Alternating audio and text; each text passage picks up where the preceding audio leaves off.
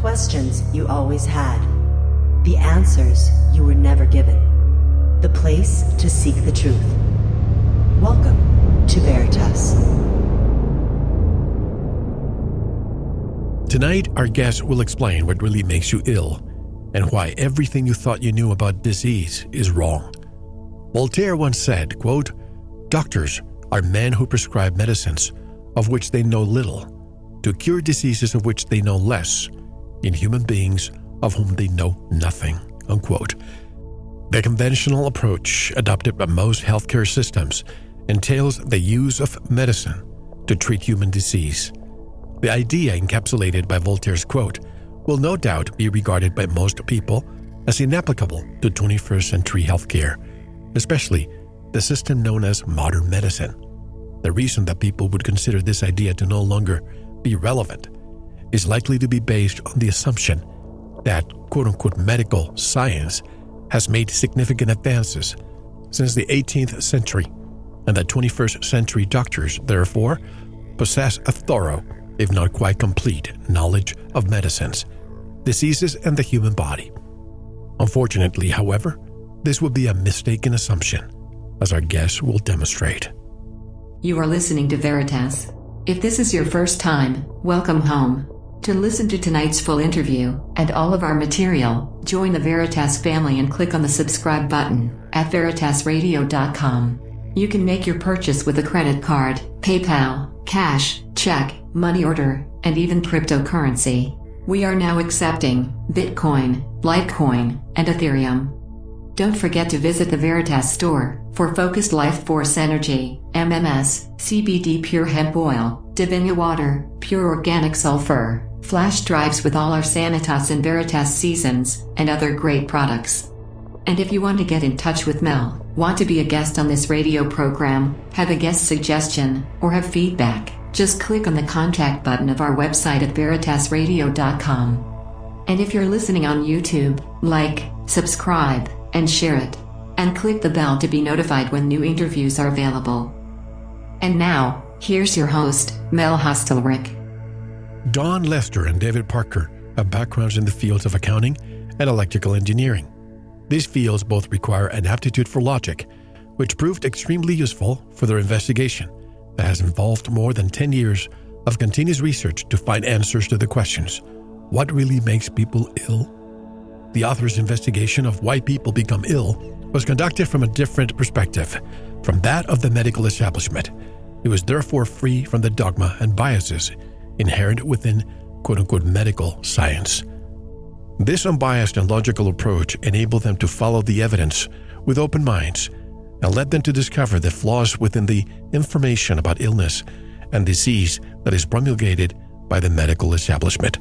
The result of their investigation are revealed within their book, What Really Makes You Ill? Why Everything You Thought You Knew About Disease is Wrong. Their website is whatreallymakesyouill.com. Dawn Lester and David Parker join us from the UK. Hello, Dawn and David. How are you? Fine, thank you. Hi, Mel. Hi, Mel. Thank you. Yes, we're very well, and trust you are too. We've been looking forward to having a chat with you. So, hopefully we can cover some interesting stuff for your listeners and hopefully clear up a few misconceptions, because it's quite a challenging title, our book, which was, some people may even say offensive when we say everything you thought you knew about disease is wrong. But hopefully that will be revealed more as we get to chat. The truth first will hurt you, but then it will set you free. So I understand. Let's begin with your story. And by the way, I have received so many requests in the past couple of months. It seems that a lot of people are waking up to what your book is all about. But let's begin with your story. You have a very non-traditional story, and it took you, what was it, a decade to write this book? Correct, yes. 10 years of research went into the book, and that's why it's quite a tome of nearly 800 pages, and there's 40 pages of citations. The research that we did over those 10 years, it wasn't just a case of scanning around the internet and having a look at this, that, and the other. It's all from the literature written by other specialists, doctors and scientists, really over the last 150 years, going back to when the sort of germ theory was put forward by Louis Pasteur and criticised quite a lot even then by doctors of the age, who didn't believe what he was saying, and that's why it's still called a germ theory. It's never been proven, and that's where we had to start. So we did go back in time, but we came to it in probably what people might think is an unusual way, because my background is electrical engineering and Dawn's is in accounting, both professionals in our fields, but we had many interests, and Dawn and I have known one another for about over 20 years, and we started working together, I guess 15 years ago, something like that. But because we've written another couple of little books before this tome, and the first book that we were writing was about the nature of reality.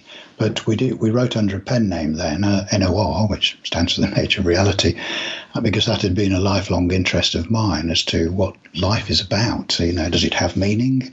What happens to us when we die? Or all the big questions that people ask, and so that's what that one is about. But whilst we were writing that book and doing some research, there was one of the chapters was about illness, and in particular about viruses. And we realised at the time we didn't really know very much about viruses, so we thought we'd better do some research. And that was Pandora's box. That was the proverbial tin of worms, as they say in the UK. Once you'd opened it, all sorts of stuff came out, which was a great shock to us, because we were brought up the same as everyone else. Traditional education, and told right from the offset that germs make you ill. Doctors know what they're doing. Very respectable and respected people, and it was all based on science.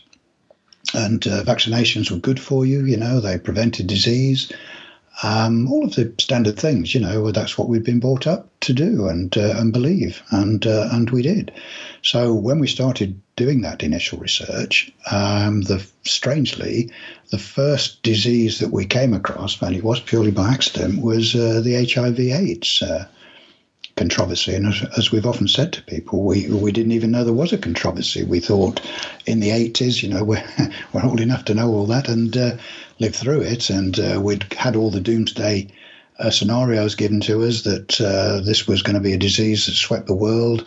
And it didn't matter whether you were homosexual or heterosexual, millions, literally tens of millions were going to die worldwide, and no one knew what to do about it, and everyone was as scared, that they thought they'd never have sex again, as one was said, so it was, and of course, none of those things came to be true. It didn't sweep the world, killing tens of millions of people. Well, more than that, actually, they were predicting. And of course, there are many parallels between the doomsday prophecies that we were getting then, again, built on computer models, as per the coronavirus nonsense. And I'll call it that, and we'll explain more later why we can say that. But again, the coronavirus thing is all built on prophecies built on computer models, which have been shown time and time again to be completely incorrect.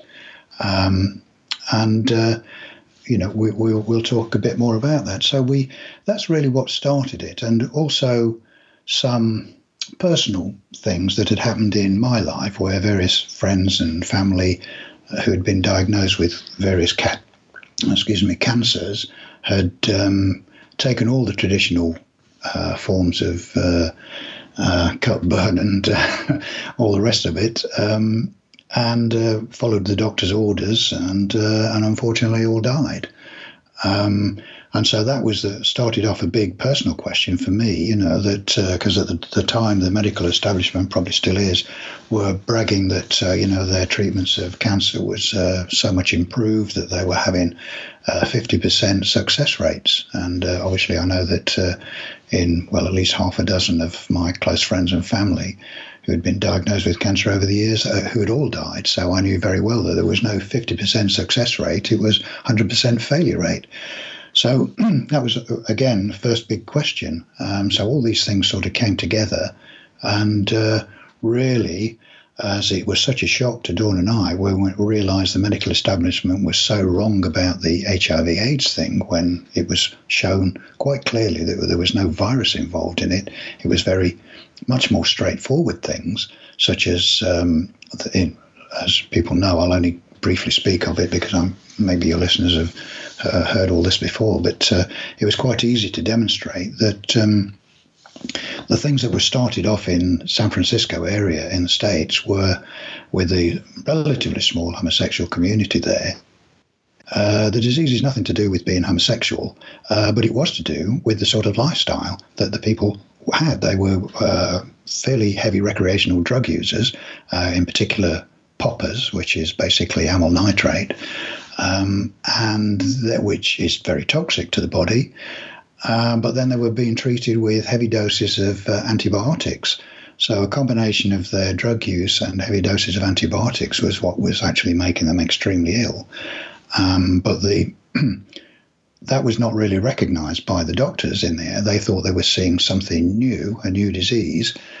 And as much as anything, out of desperation, they decided they were going to treat them with AZT, or AZT, I think, as it may be known in America, which was originally a chemotherapy drug. So again, extremely toxic. And in the strength of doses that they were giving to people in the early 80s, it killed everyone. And quite a few famous people in there, Freddie Mercury for one, and Rudolf Nureyev, the belly dancer, another, and many others, because the dose just killed them all. But of course, it was blamed on AIDS, which was quite untrue. And there are a few doctors who honestly now admit that. They know that dose was just too strong. Now, I think they still use AZT, but in much smaller doses. So, if anything, it just takes longer to poison people. So, again, I'm cutting a long story short there, but we did a lot of research, talked to a lot of doctors, a lot of sufferers, went to a lot of group meetings to find out what the experiences of people were, talked to other writers over quite a long period of time. And as I say, the story was put together, and I think it's fairly well known now, although the establishment still maintains that there's a virus that causes AIDS, which is absolutely not true. There is no scientific proof on that.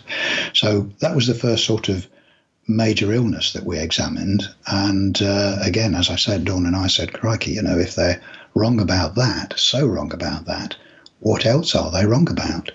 And that was it. That was the start of our journey down the proverbial rabbit hole, as they say, which just got deeper and deeper.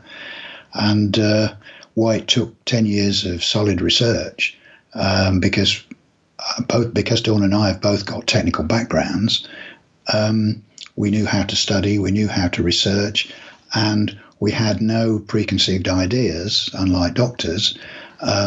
We had no preconceived ideas. We could ask every question we wanted, and we wouldn't rest until we got plausible answers. And that's what we did. And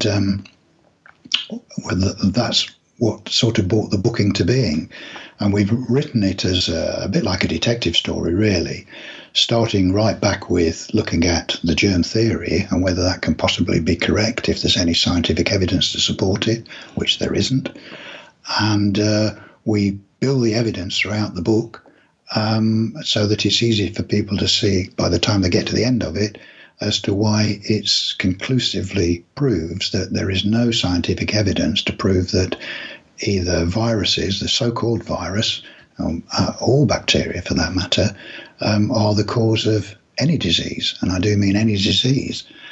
And we tested this hypothesis of ours both in every human disease that we could come across, all the major ones at least, to see whether there was always a plausible answer as to what actually had caused the illness. And we were able to find much more plausible answers, none of which involved germs of any sort. So we sort of expanded our view and wondered, well, okay, if it's we can't find any scientific basis for the cause of disease in humans, is it the same for animals? So we started looking at animal diseases, and we found it held true for them too. And we cite all these cases, obviously, in detail in the book. And one of the ones that I often like to tell people about is because it was peculiar to the UK, which we could never understand until we looked into it, and that was what became known as mad cow disease in the UK. And literally whole herds had been slaughtered by the government ministries because it gave the appearance of the cows going mad. They couldn't stand up properly. They lost complete control, and they ended up being destroyed.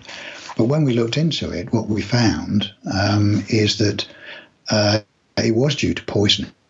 And this is why it's peculiar to the UK, because the cattle, the government had specified that the cattle should be washed down in a dip, which actually turned out to be organophosphates, which are highly toxic. They're a neurotoxin.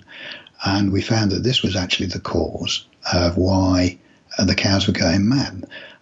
But particularly why it was really seemed to only be happening in the UK is we found that the strength that had been demanded by the ministry in the UK only was something like 4 times as strong as it was anywhere else. And so it was the strength of this poisonous or neurotoxin that was actually seeping into the bloodstreams of the cows, and particularly into their neurosystems, and giving the appearance of going mad. And eventually they died or were killed, slaughtered, because the government insisted it was a disease of some sort. And so they wiped out entire herds with the mistaken view that they could prevent the spread of this disease. But again, nothing to do with a germ, and so on. And we looked at myxomatosis in rabbits and various things like that. So we've never to this day found any so-called disease that can be shown to prove that it's caused by a germ, despite the protestations and of that from the medical establishment. And I hasten to point out that it's not because we think that all doctors are evil people and are just out to deceive the public. Of course they're not. But they're just misinformed. You know, they have a regime of teaching for their 4 years, I think it is, of medical training, which they cram full of information. And they're not really allowed to ask questions. And we've talked to many doctors about this, you know, and they're given so much, you know, so they're just told basically in simple terms, this bacteria causes that disease, this virus causes that disease, and this is the sort of treatment that you give for it. I mean, it's obviously I'm giving a simplified version, but that's basically it. I mean, they don't do any research of their own as to how this virus is proved to cause this disease. And of course, their question papers, if they want to pass their exam, is they have to answer it in the format that they've been trained, because they believe it's true, in the same way, I guess, as everyone else did. You know, all the lay public, including us to start with, believe it to be true. But it's only when you go beyond those boundaries, as we could, because it didn't matter how foolish the questions might seem that we asked, we kept asking them until we got sensible answers that we could source from more than one source, as it were. So we didn't just take one person's view on this. And again, why it took 10 years to put all this together.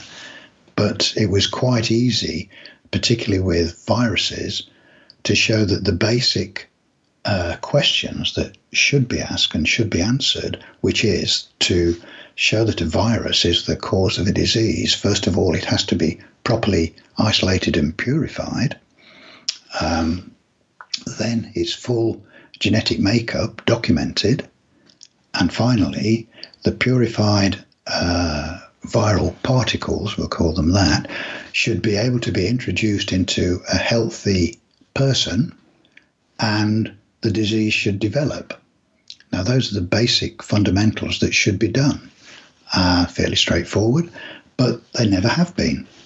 And surprisingly, for any virus that you'd care to mention, so we're not just talking about coronavirus now, and it's certainly not been done for that, but for any virus, and we could barely believe these findings when we first came across it, and so we kept checking and looking for the original scientific peer-reviewed papers to show that they had actually done these tests.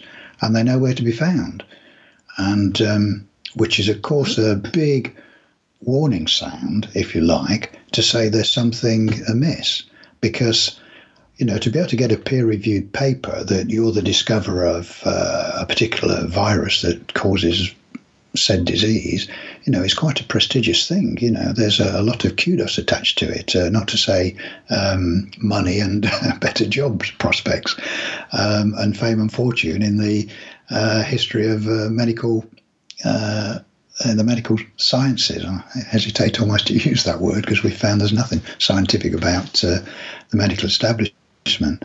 So those peer-reviewed papers should be readily available, and they're not there. And we're not the only people that have looked for them. Many people have looked for them, even luminaries like Kary Mullis, who was the inventor of the PCR, as people may know. Unfortunately, he's no longer with us, died last year. And didn't he say that his test was not supposed to be for diagnosing any virus? Yes, correct. And he said many times, he's on the record as saying this is not, he got the Nobel Prize for this, so, he should know. And he said many times while he was alive that this is not what this PCR test is for. In fact, if you do use it in the way it's being used, it will just give you lots of false positives, which, of course, is exactly what's happening. But that, of course, you may think, well, that's probably exactly what the authorities want. Lots of false positives, so that then they can put out these figures of saying, coronavirus is on the increase, therefore we need more of these draconian measures of imprisoning people in their homes, or insisting they have vaccinations, or we insist they wear masks, or whatever. And so it just play into their hands. So even though the actual inventor of the PCR test, who said this is not what it's for, they've just totally ignored what he said and carry on doing it. And of course, lots of people since have said it, including us, that's not what this test is for. But the authorities, the medical system, the media, just totally ignore all of that and carry on as if Kary Mullis had never said anything. Which is, again, I think, a red flag to say there is something else afoot with this whole nonsense with coronavirus. One is they can't prove and have never proved that this virus exists, at all, along with any others, but they've never proved that this one exists, and yet they shut the world down on the basis that it does, and that it is so prolific and so pathogenic that it's swept around the world and is likely to kill millions, if we believe them. All of this sort of thing we've heard before with HIV/AIDS. And, I think many people realise that the figures are being manipulated as regards to deaths. I would guarantee there is not one person anywhere in the world that has died from coronavirus. Because first of all, you've got to prove the virus exists, and there have been no post-mortems anywhere that can show that that's been the actual cause of death. And I think, speaking to Dr. Andrew Kaufman, who's well aware of what's going on in America, and we've talked to him a number of times on this, there's a lot of false reporting, and I'm being kind here, a lot of false reporting in hospitals about what people are dying from. So people can come in with all sorts of underlying problems, quite health-threatening problems, and there are financial incentives, shall we say, to report them as having coronavirus, and particularly if they die, of dying of coronavirus. And there are even more financial incentives if they get stuck on a ventilator, which is almost guaranteed to kill most people, particularly if you're ill and elderly and go into hospital. I think a lot of people don't realise just how invasive being put on a ventilator is. People have to be put under general anaesthetic to have a ventilator inserted into their lungs, because the body would naturally fight it. So that's why they're put under general anaesthetic. And these people generally are, as I say, elderly. They've come into hospital with one or more underlying serious illnesses. So it's a recipe for disaster when you then not only put them on this ventilator, which is kills most people anyway, no matter how healthy you are, because of the way it's treated, but they were also put on very powerful antiviral drugs.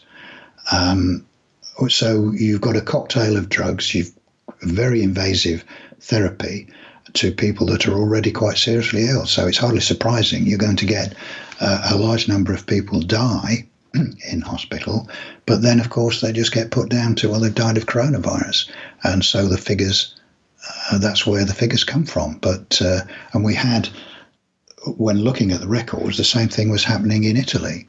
And when the Italians eventually put out a more truthful report, shall we say, as to, because as you know, parts of Italy were put as a hotspot of the coronavirus, and supposedly mounting deaths were occurring in certain areas in Italy. But when the Italians put out the report, you got the same thing again. The people that were going into hospital, supposedly with coronavirus, were elderly, many of them in their 80s or late 80s, and had 2 or more underlying serious illnesses. They conducted autopsies, and they found out that there were comorbidities that were causing the death. Yes. Never was an autopsy able to prove that the death was from coronavirus. Exactly. I mean, you can't, as I say, when you go back to first principles, the first proof that the virus is real, there is a pathogenic agent there. And if you can't do that, you cannot attribute any deaths to it. And that's why I'm quite confident in saying no one anywhere can prove that anyone has died of this COVID virus, because it's a nonsense. Which again, you start to ask the question, so what's this all about? What is happening? Now, I know many people have said, well, people, that is, who believe that there is some sort of virus, but they just believe that it's no worse than a normal flu virus. Well, as we've already said, and we investigated the flu. We investigated what that is, and particularly the 1918 so-called Spanish flu, and we can talk about that if you wish. And again, there is no virus at the base of that. There was no virus at the base of the 1980 flu. There were many reasons for what was happening there, which again we can talk about. But just coming back to the COVID thing, there is no proof that any of the deaths that have occurred anywhere in the world can be attributed to any virus, and in particular the so-called COVID virus. So it's not just a case of the governments of the world have overreacted to a virus that's no worse than the seasonal flu, as they like to call it. So it's not just a case of they've overreacted. They certainly have overreacted, but they've overreacted over nothing at all. And they've overreacted so much that it's completely disproportionate to anything that could be happening. And from a scientific basis, the things that they've had as, well, those that will comply, and we're not, we don't, wearing masks. First thing, it doesn't take much of an investigation to realise that even if a virus was floating around, viruses are so small, the virus particles, shall I say, or say virus, so-called virus particles, are so small, they're measured in nanometers, okay, whereas the mesh in masks are measured in micrometers. And a nanometer is 1,000 times smaller than a micrometer. So even if there were any viral particles floating around, they'd go straight through the masks anyway. So the mask couldn't possibly protect anyone, even if there was a virus floating about, which of course there isn't. So they're a complete waste of time, and also sort of detrimental to health, because, as I'm sure your listeners know, they restrict the intake of oxygen and they restrict the output of carbon dioxide, so they're much more likely to cause respiratory problems than actually protect the person. But I think there's something much more sinister going on with the mask wearing, and that is to sort of dehumanize people, particularly these very large black masks. So particularly, I've noticed quite a number of the American government wear occasionally as they come out into public view, which I find very sinister. And I think there's a good reason for that. They're meant to be. There's lots of other masks that people could wear, which are much prettier, shall we say, much lighter, less scary looking. But these large black masks that many people wear, both here and in the States, I think are designed to look sinister. They certainly dehumanize people.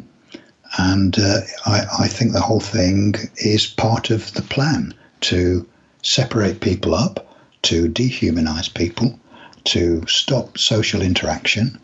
And it has a great detrimental psychological impact on people, particularly children who are seeing all this happening. Young children, as I'm sure people have said to you, they need to be able to see facial expressions. Normal human beings need to be able to see facial expressions. And when they can't, there's a part of humanity is missing in human interaction. And I really do think this is part of the plan, as indeed is social distancing. Let's keep people separate. Let's impose, I assume they've done this in the States, they certainly have in the UK, let's limit the numbers, even if you do meet up, let's limit the numbers that you can have, even of your own family. How many of your family members can get together, even if they're still supposed to keep social distancing, and even if they're still supposed to wear masks. How inhuman is that? I know we see all the time lots of families where the sort of grandchildren have never physically met up with their grandparents or hugged or kissed them for the last 6 months. The best they can do is speak to them on the telephone or wave to them through the window or see them on Skype. This is awful, particularly for elderly people who are then marooned in their house and get to see no one in times when they should be enjoying their children and grandchildren. So again, it's all part of, I think, a dehumanization plan that's been very well thought out by the people that are behind this farce of the coronavirus. It's their biggest play so far to gain control of people, and they're just using a fake virus as the excuse. And I have to say, they're being very successful so far. I've always wondered, because we get so many messages from professionals, doctors, attorneys, accountants. Here's one from an accountant. Let's see, this is for Dawn, because your expertise is in accounting, and it's all exact science. But one of our listeners who happens to be a CPA, I won't mention her name, brought something up to me about a few days ago. And she said, please go to this video of Dr. Fauci. Now, obviously, you are aware who Dr. Fauci is in the United States. Yes. But I saw an interview where there was a slip of the tongue. He said COVID-16, and he clearly stated it. And then immediately you could see his nervous face. He corrected himself. And it made me wonder if this was going to be rolled out in 2017 after another candidate was supposed to win, and the fact that another one won derailed the plans until 2020. What is your take on this? That's interesting. As you say, a slip of the tongue from somebody in that position is probably indicative of something else. So yes, the fact that it was 16, and again, election times. Yes, it's possible, but obviously, we couldn't sort of comment without having any more information. But it certainly would be possible. We know that. Things like this are planned long term. Definitely. I'm sure it's no surprise to your listeners about the sort of, often called the globalists, who have had an agenda for many years, decades, for a one world government. I'm sure that comes as no surprise to anyone. Right. And these are the people that are behind this. Obviously, it's their long-term dream to gain world control, to have one world government, so there are no sovereign countries, just one government governing the world, which will be them, so there's no elections. But the biggest thing is obviously to control the people. They need to be able to get the people under control, and that's what part of one of the big parts of what this scheme is.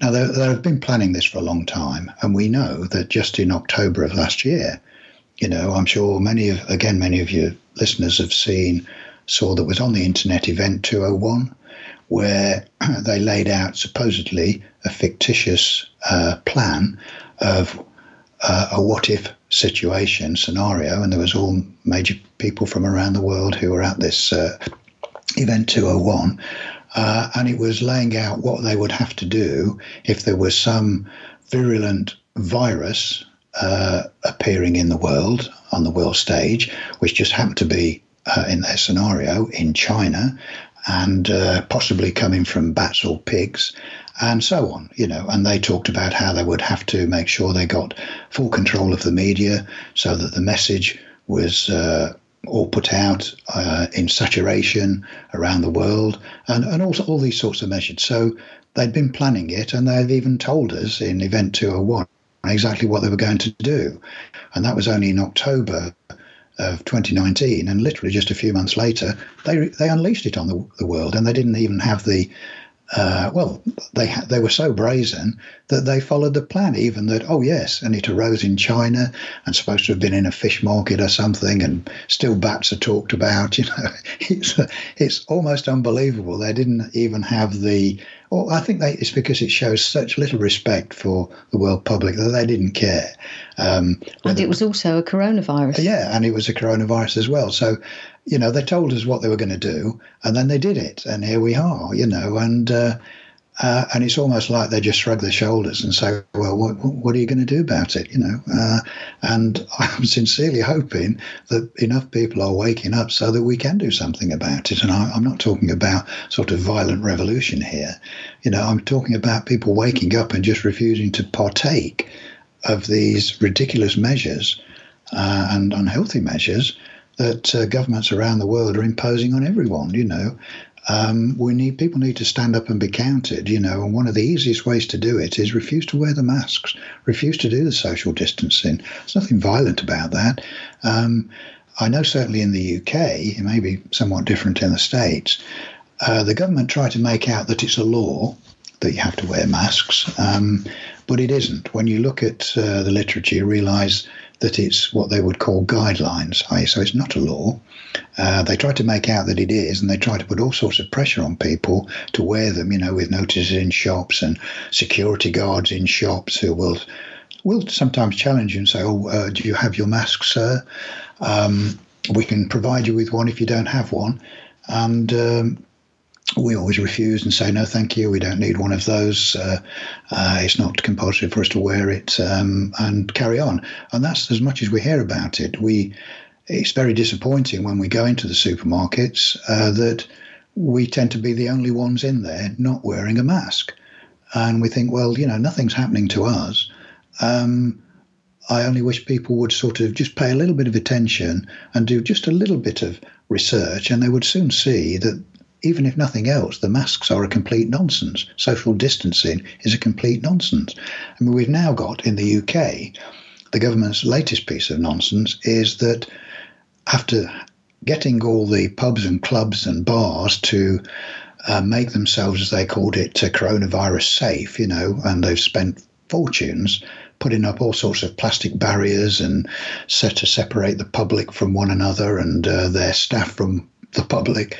And they encouraged everyone to start going back to work. And no sooner had they done that than the government decided that they were going to do another close down, because they said they had information that the coronavirus is more virulent after 10 o'clock at night. I know. Unbelievable. So they told all the clubs and that they'd got to be shut by 10. I mean, there is no evidence to prove that, of course. They haven't even been able to prove that there is a coronavirus, and they have been asked. A number of people in the UK, and I know New Zealand as well, under the Freedom of Information Act, have written to the government and asked them for the scientific evidence to prove that this coronavirus actually exists, that it's been properly isolated and all the rest of it. And I've seen the documents that have come back from the government departments which said they are not in possession of that information, which beggars belief to think, well, if you're not in possession of this information, how can you close down the country? On what basis are you closing down the country? But of course, these questions are never answered. And it was the same in New Zealand. So they're so blatant about this that even though we know, they have no scientific information to prove this virus exists, they just go ahead and do it anyway. and almost on the basis of what you're going to do about it, which just shows the contempt that they have for the human population in all countries. And they're supposed to be elected by the people, but I think this is an exercise in compliance. The more people comply, the more the powers that want to be gain ground. Do you think this is almost like I remember I was also during the time of AIDS, 1985, when it all of a sudden fear, it just reminds me of it, the AIDS fear marketing template. Do you think it's the same template that they're using now with COVID-19? Absolutely. I mean, that's one of their main tools, if you like, to get people scared so that they will comply. I mean, we've talked to a few people who know there's something strange going on. It doesn't make sense. They're really sort of looking at it, questioning it, but they will still wear the mask because just in case. They're just slightly fearful that there might be something and they don't want to catch it because they haven't quite been able to get to the information that says that there are no particles that are called viruses that are actually causing disease. I mean, that really is, quite a few layers of research down, and it takes more than a few minutes on Google to find that out. To be honest, if I could just interject there, sorry, Dawn, because, and I'm sure you're aware, the level of censorship on both the search engines, which includes Google, has increased tremendously over the last few months. And you can't do any serious research now if you're relying on the search engines, because you won't get to those layers. If you typed in, does the coronavirus exist, you'll never get to anywhere that says, no, there's good evidence to show that this is completely fake. You just won't get there. And I've noticed that. So, I mean, it's only if you know where to go and can go directly there, and you know who you can trust, that you can find out anything now. And that's why in our research, when we put the book together, we weren't relying on search engines or Google or any of them. We were looking at the literature, printed literature that we could get that was written by other doctors and scientists over the decades. And that's in our possession. So but it's even more difficult now for anyone to do searches. So sorry about that, Dawn, to cut across, but it's just to let people know it's almost impossible to do any serious research if you're just relying on the internet.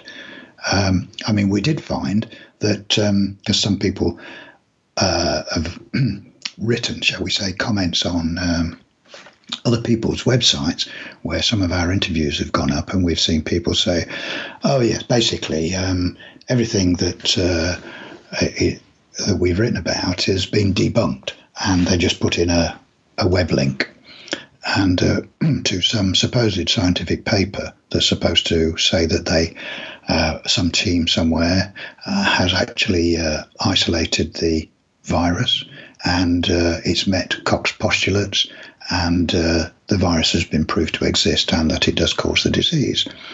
Now, we're not the only ones who've looked at this. In fact, Andy Kaufman has also looked at it fairly recently, at several of these so-called scientific papers. And it's quite easy to see the amount and level of fraud that there is going off.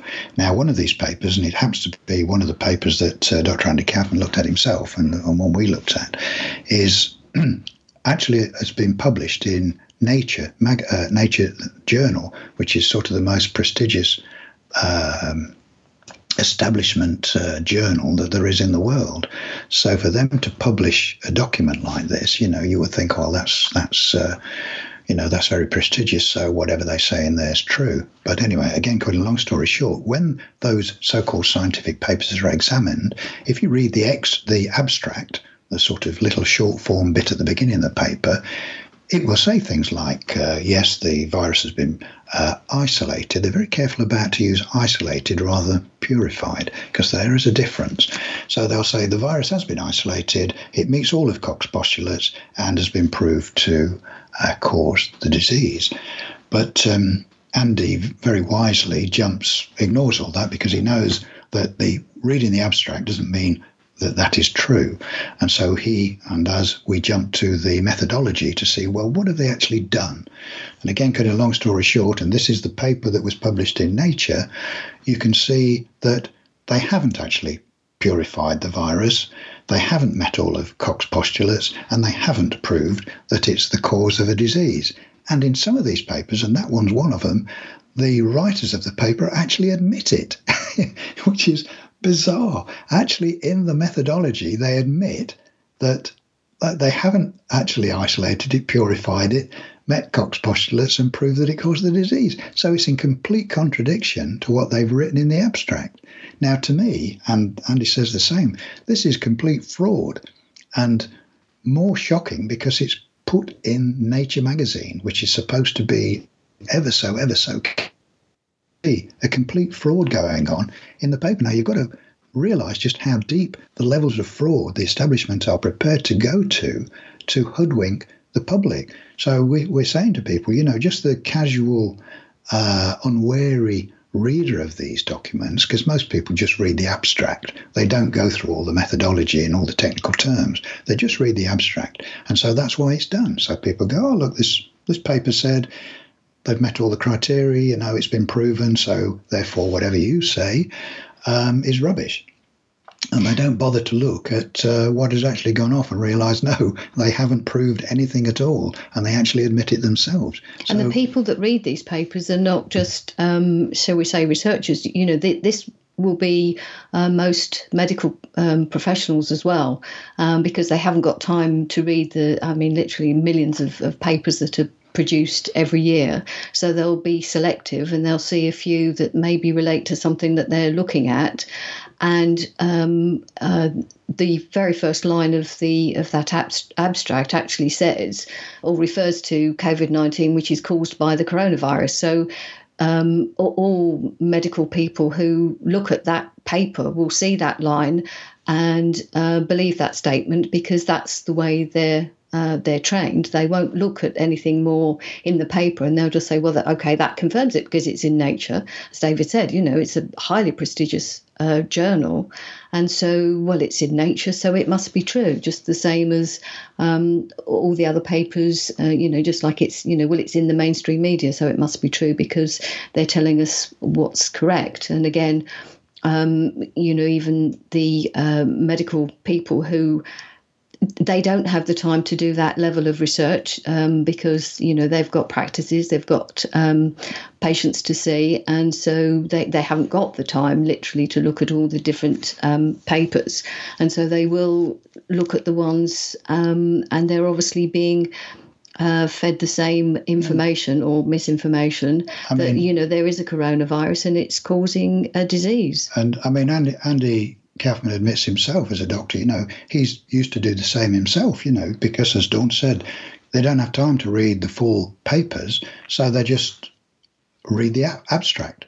And that's why it's done. And that's where the subterfuge and the deceit is easy to perpetrate. So doctors will just read the abstract. Oh, it's a self-fulfilling prophecy. We believe coronavirus exists. We believe it's been purified and isolated, meets Koch's postulates. There it is in the abstract, and away they go. That takes all of 5 minutes to read the abstract, rather than spending the time to go through the methodology and find out just what has actually been done. So you can see how it's easy to deceive everyone, because they know this, and they know that doctors don't have the time, and that a lot of professionals don't have the time, and because of that, they get away with this deceit, even at doctors' level, who should know better, but of course they don't. And because they've always been trained to believe that viruses exist and have been proved to exist, they don't question it, and so the whole lie is perpetrated and propagated, and that's why we're in the world situation, sad situation that we're in now. And the media, are of course bought and paid for, and I'm sure and your listeners know. So it's controlled media, it's controlled by the same people. So you've got governments, media, and medical establishment all controlled agencies who are all singing the same song because that's what they've been told to do. And so that's how they maintain the lie. And anyone who tries to get the truth out there, I mean, people, if they look at it, they'll notice that nowhere on their televisions or radios do they ever see an actual proper debate going on as to for anyone to be able to put up alternative views about coronavirus or 5G, for instance, which is another hot topic.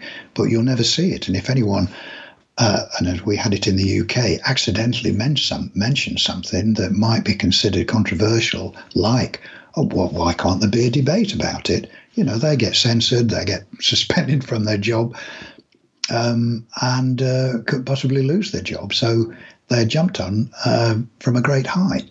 So they've effectively stopped any rational thought, any rational debate that there could be alternatives to what the mainstream are putting out. And they said they were going to do this when they did their Event 201 in October last year. They said they were going to do this, and sure as God made little green apples, that's exactly what they've done. And they've blanketed the media across the world to always put out the same message and to accept no dissension and to accept no alternative views. So here we are, which is now quite a desperate situation. Even in 2010, and I discussed this in my Corona Chronicles, in 2010, a Rockefeller report came out with almost the same scenario. And this was 10 years before. But I keep hearing many pharmaceutical companies that are getting ready to roll out their COVID-19 vaccine and are currently undergoing human trials. When I hear of those humans, or shall we call them guinea pigs, are they playing Russian roulette? And by the way, I know many people who volunteered. Some of these people have young children. Your thoughts on this? Well, yes. I mean, in the past, we've known people who volunteer for these things because there's quite good remuneration, so we say. They get paid quite a bit of money if they'll volunteer for one of these drug trials. You know, I mean, it would, personally, knowing what we know, it wouldn't matter how much money they offered us. We'd never, ever subject ourselves to these things. And you're quite right. They are playing Russian roulette. And not far from us, we're just north of London here, but in Oxfordshire, where they've been doing some of these trials,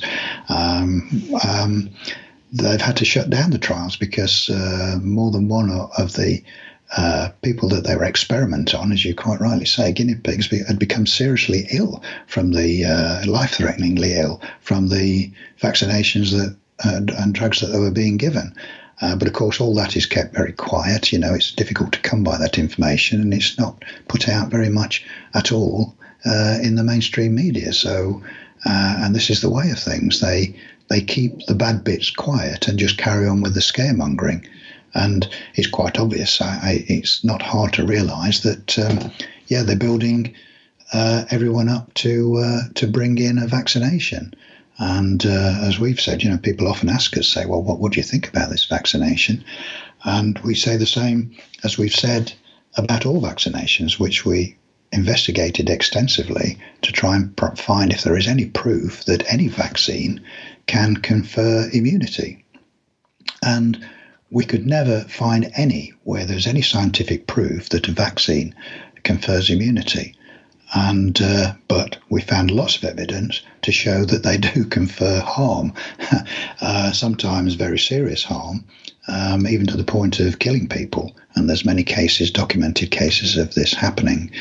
And there are many doctors and scientists, as we've said, that whose work we cite in our book, who've done extensive research on this before us and have come to the same conclusions. You know, there is no safe vaccine. There never has been a safe vaccine and never will be. And even if people who say, well, you know, maybe it's just worth the risk because the benefits outweigh the risk, you know, no, that's just not so. There are no benefits from a vaccine. The toxins that are in them and so-called adjuvants are so toxic. You know, you've got trace mercury, you've got aluminium, formaldehyde. And as I've said to many people who are vegans, there's always in these vaccines blood serum, which they take from cattle. So you've got a blood product from cattle in there. Now, obviously, this would horrify vegans. Dawn and I are vegans. So just from that point alone, vegans need to be made aware of it, because they don't want animal products. They take great care not to eat or drink or have anything that has got animal products in it. They want to keep their bodies clear of those things. Aborted fetuses are included in vaccines. Absolutely. It's the vaccine business is absolutely disgusting when you look at it. And I often say to people, the rule, certainly in the UK, that if a doctor's about to give you a vaccination and he accidentally drops the syringe on the floor and it breaks, the contents has to be treated as toxic waste, with a very special cleanup mechanism. Now, that should warn people, if the contents of that syringe has to be treated as toxic waste in a very serious manner, then surely it has no business in your bloodstream. But this is what happens. So, if it could be proved that they had any benefits whatsoever, then, we would say so. But no one who has seriously looked into vaccinations, the whole process of what's in them and whether they can confer immunity, has never been able to find any scientific evidence. It's purely assumptions. And maybe a little later we'll talk about the business of so-called antibodies, because again, that's another myth, that antibodies are produced by vaccinations, and therefore antibodies will confer immunity, long-lasting immunity, to the various diseases that they're supposed to protect you against. Again, a complete myth, and we can talk about the lack of science behind that, because I'm looking at the time here. I don't know whether we're coming up to your first break. You told me. In 5 minutes, but let me just say what you just said about the antibodies. I had a chance to read a lot from the book, but the inoculation, which preceded vaccination, and then when a vaccine is not, quote unquote, effective on a subject, they call it, that person is a non-responder. Can you elaborate on this? Yes, this is one of the many get-outs that the medical establishment use when the rules and guidelines that they put out is shown to be false, so they have to make up some excuse for it. And non-responder is one of them, where they just go, well, it's obviously something wrong with that person, really. It works for everyone else, but not for them.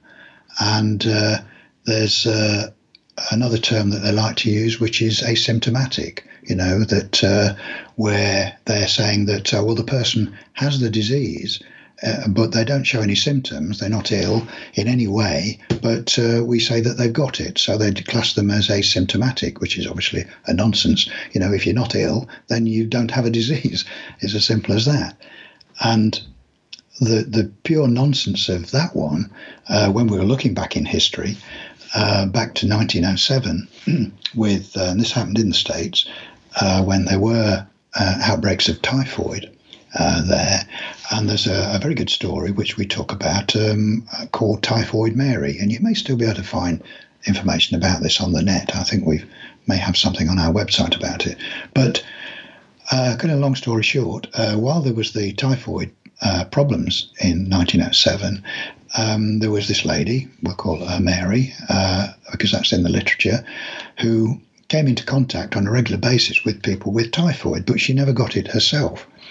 So the authorities, in their infinite wisdom, decided that she must just be a carrier, that she didn't actually ever become ill, but she must be carrying the disease, and therefore was a public menace and should be incarcerated, which is exactly what they did. They put her in solitary confinement in a medical institution and kept her there for the rest of her life, which was another 30 years. She actually died in solitary confinement in this institution.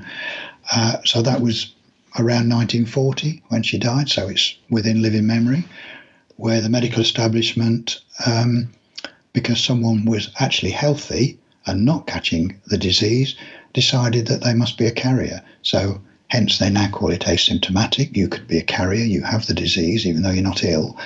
And that was in 1907. And here we are in 2020, and they're doing the same thing, but on a much larger scale. People who are actually healthy are getting not confined in a medical institution, but confined in their homes, even though they've got no symptoms and they are healthy. But it's just in case, you could be a carrier. So the medical establishment have not learned anything at all, and still carry on with ridiculous and unscientific methodology, and it's causing great havoc and misery and deaths around the world. So hopefully that sort of clears that one up a little bit. You can't be a carrier of a disease and not show any symptoms. That just means you haven't got the disease. It's as simple as that. You're a healthy person, But this is the sort of thing that the medical establishment does, is make up a term and a different rule to try and cover their blunders. And we may get to talk about it later. They do the same with what they call autoimmune diseases. And this is where they can't show that a bacteria or a virus is the cause of the disease that they're attributing to a person. So they just say that, well, it's obviously the body attacking itself, and they give it the name of an autoimmune disease. But again, there is no scientific evidence to that. And again, there are very plausible reasons as to what causes those symptoms, which we can perhaps talk about a little later if you wish. Absolutely. And I've been saying for the past few months since this COVID-19 situation started that the goal of the vested interest, you can fill in the blanks, powers that be, New World Order, whatever, is to hijack our immune system. I want to know on the other side if you believe that to be the case. And back to COVID too, the global quarantine, when you use that term, aren't the sick supposed to be the ones in quarantine? What happens to the healthy when they quarantine for a prolonged amount of time to deprive themselves from fresh air, sun, and even interaction, especially children? What are the long-term effects of quarantine? And if I remember correctly, quarantine, the term, comes from the from the Venetian language, cuarentena, which is the same in Spanish, which means 40 days. We've been at this for how long now? And they keep the fear alive with mandatory face masks and the threat of a second wave. What do you think is really happening, and what is the end game from your perspective? And we'll get your answer on the other side. How can people buy the book and learn more about your work? Don and David. Okay, well, our book is readily available on our website, which is whatreallymakesyouill.com. So you can, there's all sorts of free information up there, including various interviews we've done. They can buy the book from Amazon anywhere in the world, or any of the many online booksellers, and there's many of them. Surprises me sometimes just how many there are, but they all seem to make our book available. So yes, it's a big book, but people can also buy the Kindle version of it, which obviously is much cheaper. So it's probably about, it's less than $10, so it is readily available. But if in any doubt, visit our website, have a look. You can get a bit more information, but obviously I would recommend the book, because in the nearly 800 pages, there's all the details are there, so you can see why we say the things that we do and where the research has come from to back up what we say. And when we come back, we'll discuss what really makes us ill and also what makes us healthy. So stay with us. My special guests tonight are Don Lester and David Parker. This is Mel Hasselrick, and you are listening to Veritas. We'll be right back. Thank you for listening to the first part of this important Veritas interview.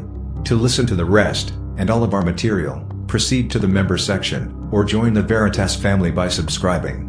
Click on the subscribe button at veritasradio.com. You can make your purchase with a credit card, PayPal, cash, check, money order, and even cryptocurrency. We are now accepting Bitcoin, Litecoin, and Ethereum. Don't forget to visit the Veritas store for Focus Life Force Energy, MMS, CBD Pure Hemp Oil, Divinia Water, Pure Organic Sulfur, flash drives with all our Sanitas and Veritas seasons, and other great products. And if you're listening on YouTube, like, subscribe, and share it. And click the bell to be notified when new interviews are available. Now, proceed to the members section or subscribe to listen to the rest of the interview. You don't want to miss it. Thank you for listening to Veritas. Because you don't want to believe. You want to know.